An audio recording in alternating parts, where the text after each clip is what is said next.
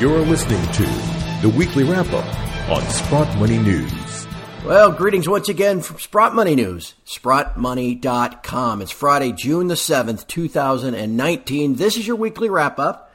I'm your host, Craig Hemke, and joining us as usual on this really fun Friday morning is Eric Sprott himself. Eric, good morning. Hey, Craig. It's been a great week, and I find it so ironic that you and I have to do Q&A here when there's so much going on in the gold market and the precious metals market generally. But let's try to do both. I hope everybody settles in for a long weekly wrap-up because you and I are going to be here for a little longer than usual. And you're right. We had an amazing response to what we announced last week, that we would be accepting questions and trying to answer as many as we can. So thanks to all the Sprott Money customers who sent in their questions. I mean, there's more than we can answer. I've tried to combine a few. We'll get to as many as we possibly can. Maybe we'll roll a few over to next week. But thank you, everybody, for writing in. We really appreciate it. But let's just dive right in, Eric. It has been a very interesting week. Following on to the big run last week, gold's up about $40, silver's up about 40 cents. The payroll numbers in the U.S. today were lousy with downward revisions. Pressure is increasing on the Fed with an inverted yield curve. It certainly seems as if a lot of the things we've been talking about all year are coming to fruition, and this year is unfolding a lot like it did back in 2010. Yeah. And, I want to start off by going back to last week's comment when I said, I saw this guy do this technical write-up where he said, it looks like it's just going to rally hard here, and which I was surprised at the time. This is about 10 business days ago or 8 business days ago, something like that. But there we are, boom, boom, boom, every day gold's been up. And including today now, if it kind of holds in here with the lousy jobs numbers. But I want to remind people that what his targets were. 1450 was the measured target. He said he thought it would go beyond the measured target and go to 1650. I cannot overemphasize what a 1650 price will do to the precious metal stocks. Yeah. I can almost guarantee you they'll all be up 100%. Not all of them, but like a lot of them will be up 100% in that kind of an environment. So sharpen your pencils, figure out what you should do, and try to be active here, okay? And that's not to say it goes up in a straight line, but it sure looks good. And one other thing I want to talk about before we get into the Q&A is a term that I ran across this morning. The annotation of it was ELB. I thought, wow, what the hell is ELB? And, of course, it's a Fed speak term. It means effective lower bound. And effective lower bound means zero interest rates. And the discussion at the Chicago Fed meeting was, well, we've seen an example of interest rates going to zero in Japan for 30 years, and nothing happened.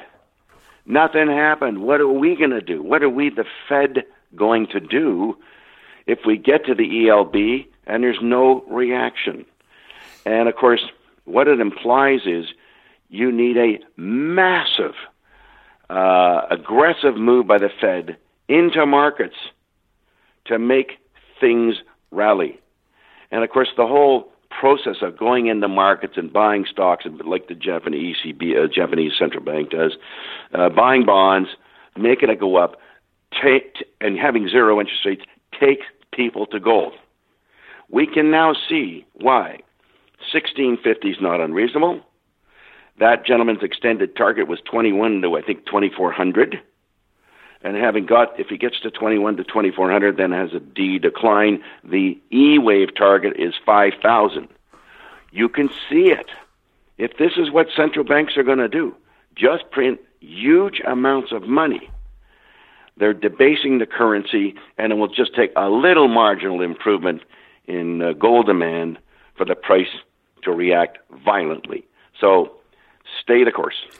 Yeah, Eric, I think that's the best advice you can give anybody at this point. And again, to note that it's not straight up. We're going to be fought by the banks every step of the way. It's always going to be 2 steps forward and 1 step back. But you and I have discussed this year is finally that launching point where the tide goes out and the central bankers are exposed. That they've been running this confidence scheme for the last 9 or 10 years. And now people are waking back up, to where they were in 2010 and 2011 and going, hold on just a minute. What is going on here? And the fact that the Fed realizes that monetary stimulus only lasts so long, okay?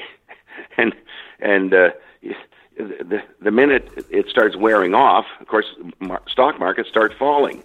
And, of course, that's the one thing they don't want to have happen is the stock market falling. So they're going to be forced to come back in. Otherwise, everyone's going to know exactly what they did wrong. And, of course, whatever the answer is will be wrong as well, but it'll just delay the ultimate. Yeah. Eric, one last thing before we get to the Q&A. I know you're fundamentally based in your analysis. Are there any price levels you're watching, though? Like on my side, I'm watching 1360 in gold because we haven't had a weekly close above 1360 since March of 2013. And so something above there would, I think, get a lot of people's attention. Are there levels that you watch too, like in silver too? Yeah. Well, let's deal with gold here because it's been the leader, and it's the one I sort of focusing to see whether it's going to lead silver, which it will, of course. But I would say the downtrend line from I don't even know when it was back in 16 or whatever, the downtrend line I think probably gets pierced at like 1352 or 3, something like that. To get to a new closing high, 1360 is the number you mentioned. And, of course, to hit an intra-market high, I think we got to, did we get to 1370 or 1365, something like that. Yeah. So those are all kind of key numbers. I would have thought that the 1353, breaking the down-sloping wedge might bring a lot of technical guys in, but definitely a weekly close over 1360 might seal the deal. Well, that gives us something to root for. And with the FOMC planning to meet again week after next, we're talking June the 18th and June the 19th. Boy, yep. A lot of focus is going to be on that, and I know you and I will be talking about it next week. For this week, though, we probably better get to some of these questions that have been sent in. Again, thank you to everybody for sending them in. And I've got quite a list, and Erica, I'm just going to lay them on you, but guess what? You get to take the first 2 off. The reason I say that is because I can answer the first 2. How about that? So okay. And one of them is actually to me. It's not the weekly wrap-up with Craig Hemke, but nonetheless. The first one had to deal with, basically, if I were to summarize it, why don't the silver mining companies get together and withhold supply and force the banker's hand? I've asked Keith Neumeyer that before, and he's very quick to point out that the government would never allow that because you'd basically be forming a cartel. And that would never be allowed. I would imagine you would probably see it that way too. Yeah, what we need a foreign cartel. Right, exactly. But American, where the government you're referring to has no say in it. Yeah, exactly. And it's kind of like an OPEC thing, right? Yeah, exactly. And one of the problems is there aren't many really large producers, but there are some. Of Peñoles, and I think it's KMPG, and Russia, and a few other companies like that got together. They could probably do something about it. But you know what? I think we have to let the market take care of itself here, and we might be very close to that happening anyway. So yeah, somewhat academic. The next question someone had was about the actual debt to GDP ratio in the U.S. because they see numbers of 100% and 75%. I think the 75% comes from kind of system apologists who are trying to find a way to spin it in a certain direction. I'll just give you the actual numbers for the person that wrote this in. The U.S., as they compute it, total debt is $22 trillion or so. The dollar value of GDP in 2018 was $19.4 trillion. That gives you a debt to GDP ratio of 113%. Now, you can play with the numbers and come up with something else, but that's the easiest way to do it. Okay, so then, Eric, on to the questions that I'm going to run past you now. Had several questions about something called Bonterra Resources. Do you have anything to say about that? Well, I'm an owner of Bonterra and was an owner of Metanor, so on the merger, I think we have over 10%. They recently brought out a 43-101 where I think reserves and resources were pushing 2 million. I don't know whether it was just over, just a little under. I think it was pretty good grade ore too. It was like 8 and 9 grams. Metanor or Bonterra has a mill, the old Metanor mill, so it could get into production in a hurry. And I'll tell you that one of the things I look for today, now that we've seen this rally, is companies that are in production, where, of course, the price increase manifests itself in the reported numbers very, very quickly. So Bonterra could be one of those, because I think they could start that mill up on pretty short notice. So I like it.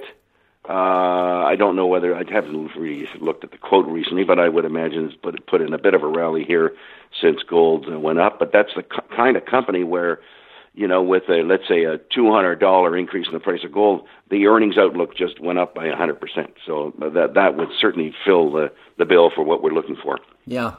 All right, next one, someone wondering about the short and long-term outlooks for Sokoman's Moosehead project. Yeah, okay.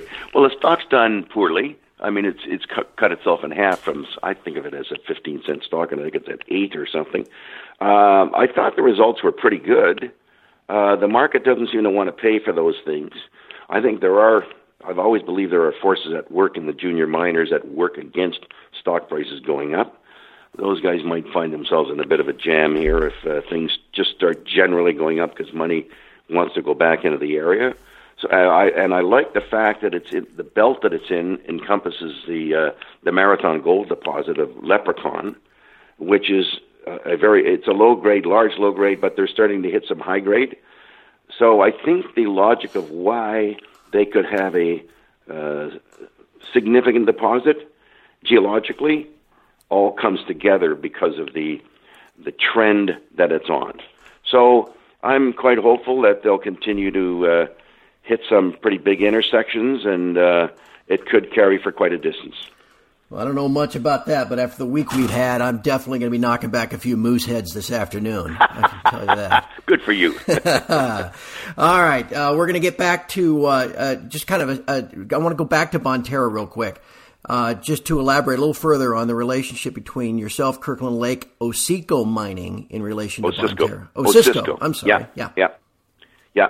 Well, Osisko's in the windfall camp, which Bonterra's in the windfall camp. And Osisko's had some stunning drill results, but they're very deep, but they're stunning, okay? They're kind of almost Fosterville-like. And Kirkland owns a piece of Osisko. Kirkland owns a piece of Bonterra. Kirkland has expressed an interest in the windfall area. I'm not suggesting that the time for Kirkland to step up their interest is now. I'm not suggesting that. But it would be on the radar screen at all times, particularly with them having so much cash almost sitting idly around, and they could do it probably by buying Osisko, because that's the guy with I think their reserves are something like 2.5 million ounces, something like that, at maybe 6 or 7 grams. So I think something will happen in the area. That would be my guess, that somebody will come in and consolidate it. Whether it's Kirkland, whether it's Osisko buying Bonterra, I would think that somebody will do something there, because it makes sense to have all the ore bodies under one roof. And down the list, there was something about asking for your opinion about this Windfall Lake. Can you go a little better on the results there? Sure. Well, I like what they've done. They're finding some very significant, well-endowed gold areas, but as I said, deep. I'm not a student of Osisko's drilling results. And here, one of the reasons is they probably got like 300,000 meters of drilling results, and I am not the person who can take the time to figure out how it all comes together. Right. So I don't know. I mean, that's up to some geologist who wants to spend weeks and weeks and weeks studying every intersection. But it certainly looks like they could have a very major deposit. I think it's going to be a camp. I think, when you put Metanor, Bonterra, and Windfall together, you're talking, we're probably already talking 5 million ounces here. So that's a very good start, and drilling just goes on apace. So I think Windfall is going to be a significant gold camp. All right, I've got a list here now of several company-specific questions. We might just plow through them just with your quick thoughts on each one. How about that? Yep. All right, let's see. Someone wants to know about Oren Resources. You know anything there? This is the one in. Is this the one in Finland? No, this is. They have a project in Peru. Okay, Peru. Yeah, okay. I'm not an owner of the one or in Peru, so I don't have any comment on that. All right. How about Exelon Resources? Exelon, yes, I'm a very large owner. They've had a litany of problems. Whether it's they converted the mine from a wet mine to a dry mine, and it almost got so dry they couldn't deal with things. They've now recently had issues with the treatment charges they have to pay. I gather they've gone from like 300 a ton to 30 a ton to 200 a ton, which of course just kills margins.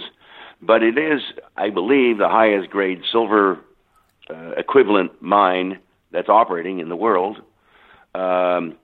So if silver wants to put on a move here, that's the beauty of someone who's kind of just breaking even, and all of a sudden you're not just breaking even, you're making a lot of money. So yeah. I haven't bought any recently, but then again, silver's been a little stubborn in its move, which could change very quickly here, right? I mean, you could see once silver goes through 15, I mean, it could be at 16 in a heartbeat. So that would be that would bring some buying back into all these silver names. I have not been a participant in silver names recently. Thinking gold is the leader here first, and of course, when I say recent, I can change in a week too. Yeah, I suppose. Next week you might say, well, "What have you been doing?" I've been doing nothing but buying silver stocks this week, because silver's gone through 15 or some darn thing. But all these stocks are going to improve dramatically from here, in my opinion. You made a great point last week about high-cost producers and how their earnings can go from $1 to $2, right? If you go from $1,200 to $1,300, and what great leverage that gives you. Yes. Do you think Keith's company, First Majestic Silver, would you consider them a high-cost silver producer? No, I wouldn't consider them high-cost. No, I think they're a moderate cost, so they're not as leveraged as some other ones. Okay. Like he's run a very good ship there, and he's had decent margins, certainly at the mine level. So I wouldn't consider him a high cost. He wouldn't be as levered as some other ones. I mean, the other ones that would be levered, I mean, these are companies in the garbage dump. I can't even think of the names right now. But I mean, there's a lot of them around that are, got silver deposits where they can't get funding to develop them, and or guys that are just about ready to file bankruptcy or something. Those are the ones that'll go up the most. All right. How comparable is Wallbridge today to where Kirkland Lake was in 2015? Well, I would say not, because 2015, I would say it's not comparable, because in 2015, we kind of knew that Fosterville was definitively going to make a major contribution to Kirkland Lake. Okay, we knew that pretty definitively. We've had some great drill results at Wallbridge. It's a company I love. I love the fact they got this high-grade ore body that keeps getting bigger. And, even that ore body could be a 1 or 2 million ounce high-grade ore body. We still have more drilling to do to prove it. We're showing good continuity, but it takes time. The one thing that I could change on a dime here. For example, there's other holes to be released here in what we call the low-grade area, Area 51. I mean, if they came out with a 200-meter hole of 1.5 grams, wow, would I say that analogy of Kirkland in 2015 works? Yes, I would say that. So if you saw a 200-meter hole, 1.5 grams, particularly there's one at either end of this thing, one about 700 meters apart, man, we're onto something big. So we have to stand by on that, and I hope that changes in the next week, too. Do you know anything about Golden Predator Mining? Yes. I'm an owner of Golden Predator Mining. I haven't been a buyer of it recently. They're up in the, I guess it's Nunavut. They have something called, I think, the Four Aces property. They've had some great results. It's orphaned. It would come back. I mean, it'll come back in the playing field if gold and silver want to go. I mean, all these stocks are so sold out. Yeah, they're trading at values that are unheard of vis-a-vis the gold price. Unheard of vis-a-vis the gold price. Yeah. No one gives them any credit for surviving. Yeah. Let alone prospering. So I mean, I like it. I own it. I've never sold any, or maybe I sold some once at $1.75. I think it's probably down at, I don't even know what it's now, 50 cents or something. But they'll all rally. You know, if this thing is good, if gold's for real, right, they'll all go. All right, 3 more quick companies and then a few broad topic questions. Okay. De Grey is one we used to talk about. What do you think now?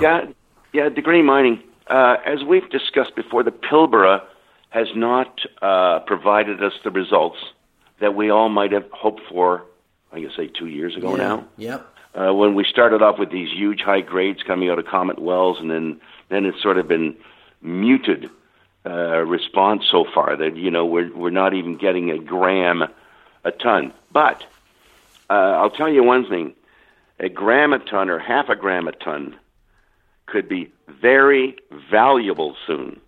Yeah. I just bought a company who I think had a 500-meter drill hole of like 0.6 of a gram. I'm just buying it on a punt. It's called Tudor Reserves. I'm just buying it on a punt because, you know, if gold goes to 2,000, wow. Yeah, that'll work. You watch the Pilbara come back to life. You know, you could do it on half a gram when the stuff's on surface like that. So that would be the one thing that would bail all of those companies. You know, De Grey also has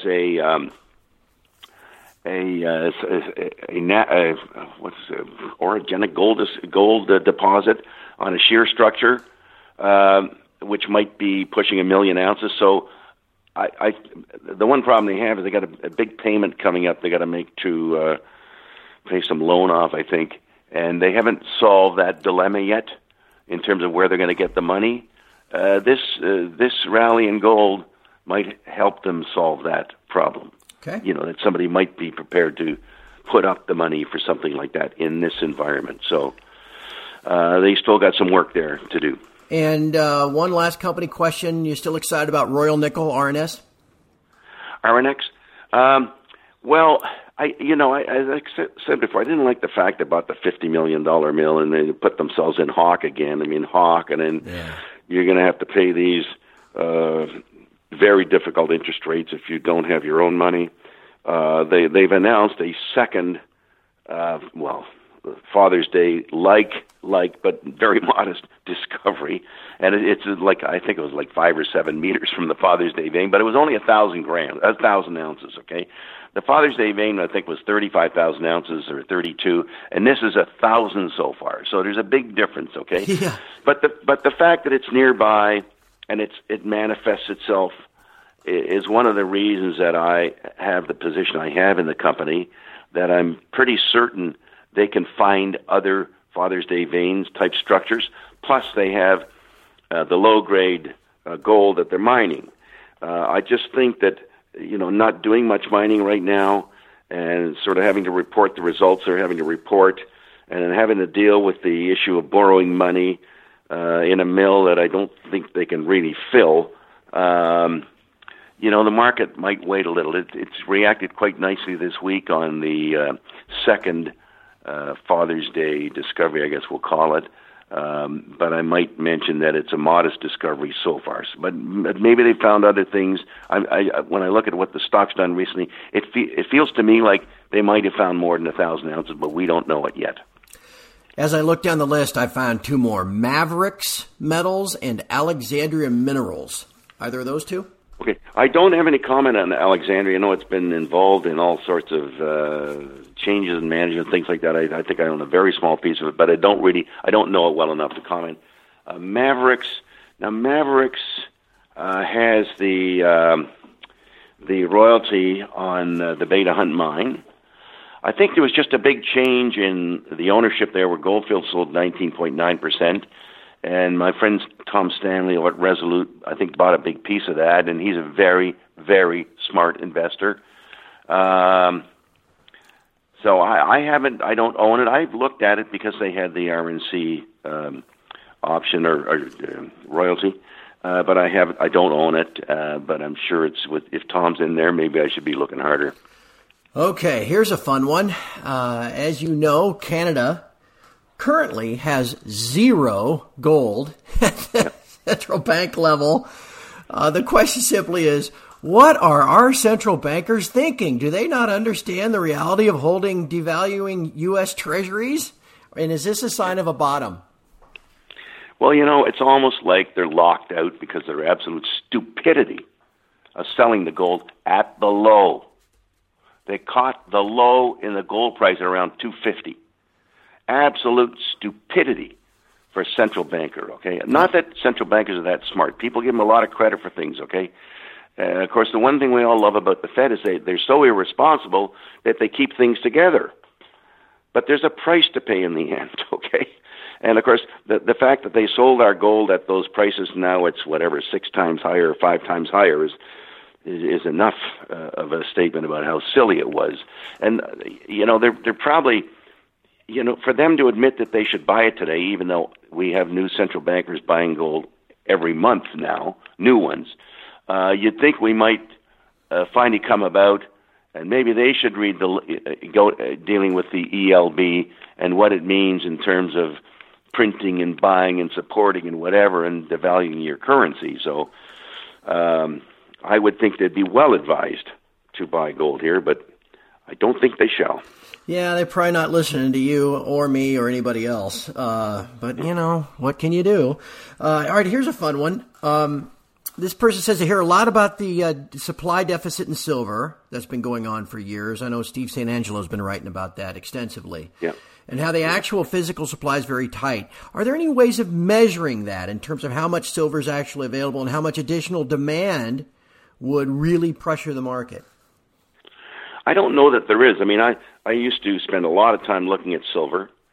I finally realized, it doesn't matter what the supply-demand is. It matters what happens in the COMEX. Right. Until physical demand matters. Until. And, I'm always waiting for, when is that day when you can finally see the whites of their eyes and you know that they don't have the physical silver. I don't know that we're there yet. And, of course, one of the encroaching problems is J.P. Morgan has a big supply of silver. And I can't hardly imagine that we're on their team, if you know what I mean. Right. Now, what they're going to do with it, I don't know. I mean, if they're going to be on Team Central Bank, which they probably are, I don't think it's going to work for us. I think it'll work against us. But yeah, I mean, you could have a tightness in silver so fast. I mean, if a few big hedge funds came in and said, I want to own some of this stuff, it would be over for silver. I mean, you could buy, maybe there's 1 billion ounces around. It costs you $15 billion. Like, what's the big deal? That's Ray Dalio. How about Ray Dalio puts as much money in silver as he put in gold? It would turn it around immediately. Yeah. So, anyway, could happen anytime. I think that'd be a pretty easy profit for him, but something tells me he probably would get the word real quick that they wasn't supposed to do that. Well, and not only that, but he buys the GLD to own gold, well, which that's I find ridiculous. Yeah. But anyway. All right, just a couple left. This person admits they haven't bought any physical metal yet, and he's also worried about holding stocks in street name at his broker-dealer. Do you have any opinion on that, getting certificates, that kind of thing? And how is Sprott Money, holding metal at Sprott Money, more secure than holding something in a Canadian bank? Well, we have our money, the gold and silver deposited through the auspices of the Royal Canadian Mint. So we have a government institution, a not levered government institution that holds our gold. When you're at a bank, you have a levered institution. And just so that we all remember, back in 2008, Citigroup traded at $1. $1. Yeah.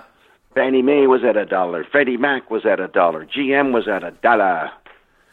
They were broke, and they had to get bailed out. So that can happen to banks. It's not going to happen to the Royal Canadian Mint. All right, Eric, and then just last two. How has the last 8 years, and really it's been more like 6, impacted your long-term view for gold and silver? And then do you have just a simple price target for the end of the year for both? Okay. Well, first of all, I've always looked at the data and suggested that gold and silver are massively undervalued. And you see what happens on the COMEX, okay? I mean, it's just so obvious. When some guy comes in and sells $2 billion worth of gold and drives it down $15, okay? I can guarantee you that guy was not trying to maximize the price that he was getting for his gold, okay? He was trying to minimize the price he was getting for his gold for an ultimate goal of getting a bunch of others to follow and drive the price down. So it's been very, very frustrating since 11 to see all the shenanigans that have gone on in the gold and silver markets, maybe even more so silver than gold. And yet, and of course I base this on, look, I was there in 2000 when gold was $250 and I was a buyer. And, I rode it all the way up to 11 when it went to 1900 and I owned all the stocks and, it was a huge, huge payday. And I've always believed that we will have another payday like that. In fact, I was reading an article about what happened to gold in between 70 and 80, and it went, as you know, they stopped converting the dollars to gold. The Treasury did, and the gold price then I think was 35, and it went to 800. And there was mention of a stock that was trading at 7 cents that went to $380. Yeah, and the guy was making in the 80s. Most gold stocks traded between $50 and $100. Yep. Most. So I kind of hope that we come back to that. And there's, of course, a price to pay for patience.